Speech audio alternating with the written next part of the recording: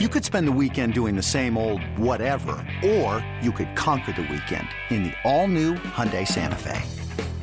Visit HyundaiUSA.com for more details. Hyundai, there's joy in every journey.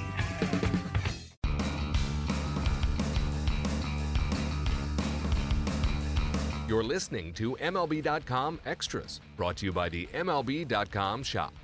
Well, time to, relax and talk a little Mariners baseball. It's not like it's snowy up in Seattle. It's snowy everywhere else in the country. But I'm Dave Ramsey with Greg Johns, Mariners.com. You staying warm at this time of year, Greg?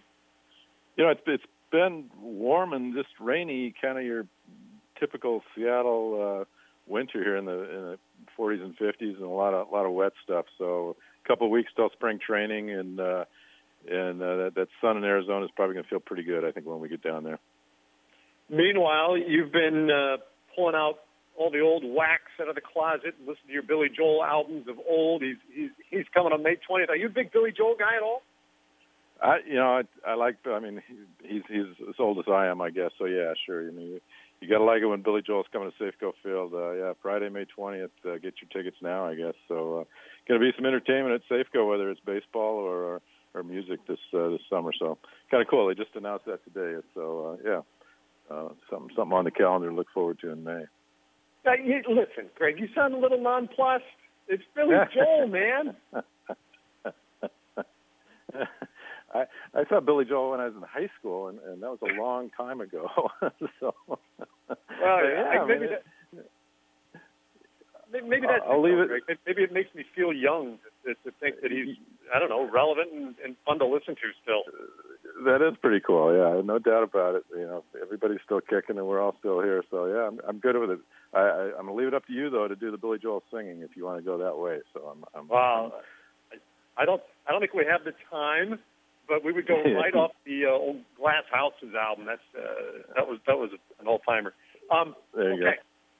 So let's seriously, enough goofing around, Greg. Let's get right down to business here.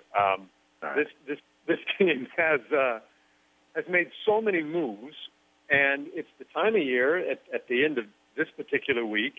MLBPipeline.com comes out with the top 100, all the prospects in baseball. So now we all turn our attention to kind of evaluating the rest of the organization.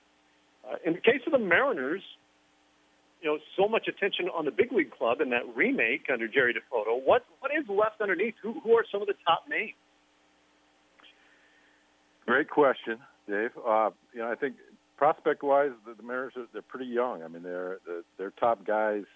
Yeah, I remember a couple of years ago when their guys were just littered. You talk about that top 100 in baseball coming out, and the Mariners were thick through there with the Dustin Ackleys and the Danny Holtzens and then Walker and Paxton and Nick Franklin, Mike Zunino. I mean, these guys were top guys through and through, and the Mariners always ranked real high in the rankings because of that. They always kind of weight those top guys, kind of how you judge a system. And right now, a lot of those guys came up, didn't make it for whatever reason. A couple of them by injury, a couple of them been traded. Franklin Ackley no longer with the programs, and in the minors. So Holtzman's been injured. So those guys are no longer qualified as prospects, and the guys that are kind of young. And the next group, I guess, coming on the horizon, they're led by Alex Jackson, their first-round pick in 2014, number 6 overall, and a young kid just turned 20 on Christmas Day, in fact. So he's a young guy. Didn't have a great year last year. They kind of pushed him. They opened him in Class A Clinton, in full season Clinton, and he struggled a little there, so they dropped him back down to Everett, and he finished out the season the year in Everett. So they're expecting him to take a big step forward this year as he turns 20. A big kid, 6'2", 215, right-hander.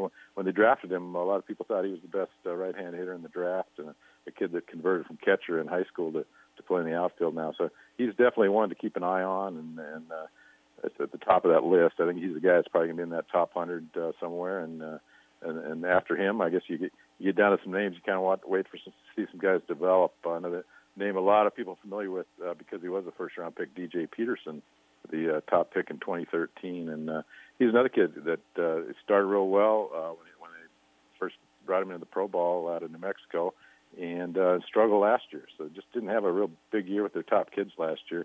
Peterson they're looking for to kind of bounce back this year, and they're kind of working him at first base now a lot more, and see where he goes with that. So played mostly Double-A, bumped him up to Tacoma for a few games at the end of last year, and I would guess he'll probably start the year in Tacoma and be a guy that kind of that waiting in the wings to take that next step. So those are two of the top names, and certainly a lot more beyond that, Dave, if you want to get into those guys.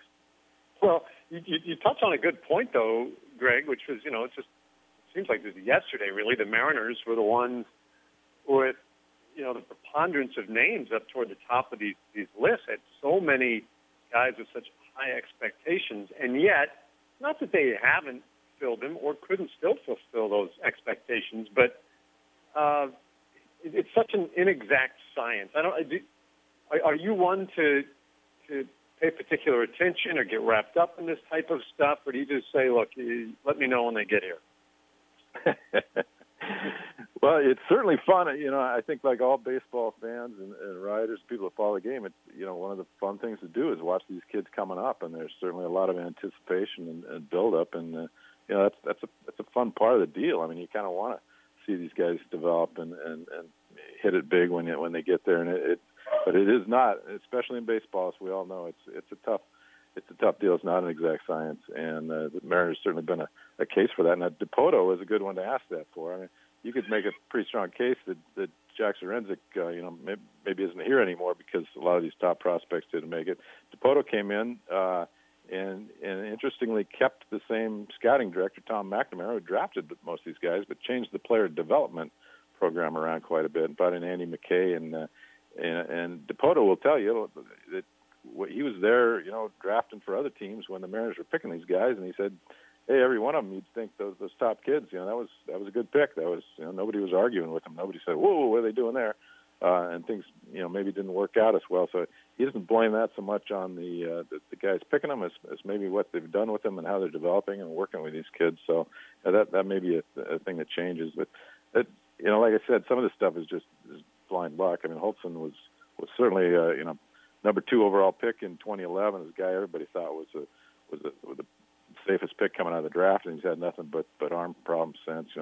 That's a problem you hit with pitching sometimes. And Zunino, another guy, number 3 overall pick the following year. Everybody thought this guy's got everything you'd possibly want, and he just has struggled. They maybe brought him up too soon. As a lot of people think, and I think probably start him out at AAA next year and let him kind of get that offense under his feet a little better. So sometimes things just it's baseball, and you don't hit them 100%. That's for sure. But you definitely like to hit a higher percentage than the Mariners have with their top picks in recent years. So didn't have a top pick last year. Dave gave it up for Nelson Cruz, but you can't really argue with what Cruz provided. So that's another thing about the draft. Yeah, and you make the point in there too. We saw the Nationals. I don't even know how many years it's been now, but when you go Strasburg, Bryce Harper, back-to-back years, you think, well, this is pretty easy, right? I could have done that draft. But it's just not that easy. We've seen so many teams with, the number 1 pick in the draft doesn't always pan out. What about with all the dealings that they have done in the last handful of months? Did they manage to pull in a couple extra guys, or did they deplete what was already there just a little bit? Some of those maneuverings. I guess I wasn't keeping full track of the inventory. It could be kind of 50-50 on that. They gave up Patrick Kivlehan, who was a kid they liked, sent him to Texas to get Leonis Martin in that deal, brought back another outfielder, Boog Powell, from Tampa in the Brad Miller Lomo deal that also brought Nathan Carnes to Seattle. Boog Powell, an outfielder that they like a lot, athletic kid, gets on base a lot, good defense, athletic kid, kind of exactly what Dipoto's been looking for. So he's a guy, I think, one of the prospects that's probably knocking on the door closest. He's a 23-year-old with kind of the skill set that they're looking for to help him out. Maybe it's a 4th outfielder, a backup center fielder, and kind of waiting in the wings there. So that's a name I think to watch. Jonathan Arrow, right-hander out of the Red Sox, that was one of the players in the Carson Smith, Wade Miley deal. Another guy will be on the prospects list for the Mariners. 25-year-old, kind of a late bloomer out of the Dominican, had some illness when he was young, dengue fever when he was a kid, and didn't sign until he was 20, but kind of a late bloomer, but rose real quick last year. I think he was pitching A-ball start of the year and wound up Double-A, Triple-A. Was with the Red Sox at the end of the year. Pitched I think 6 or 7 games for them.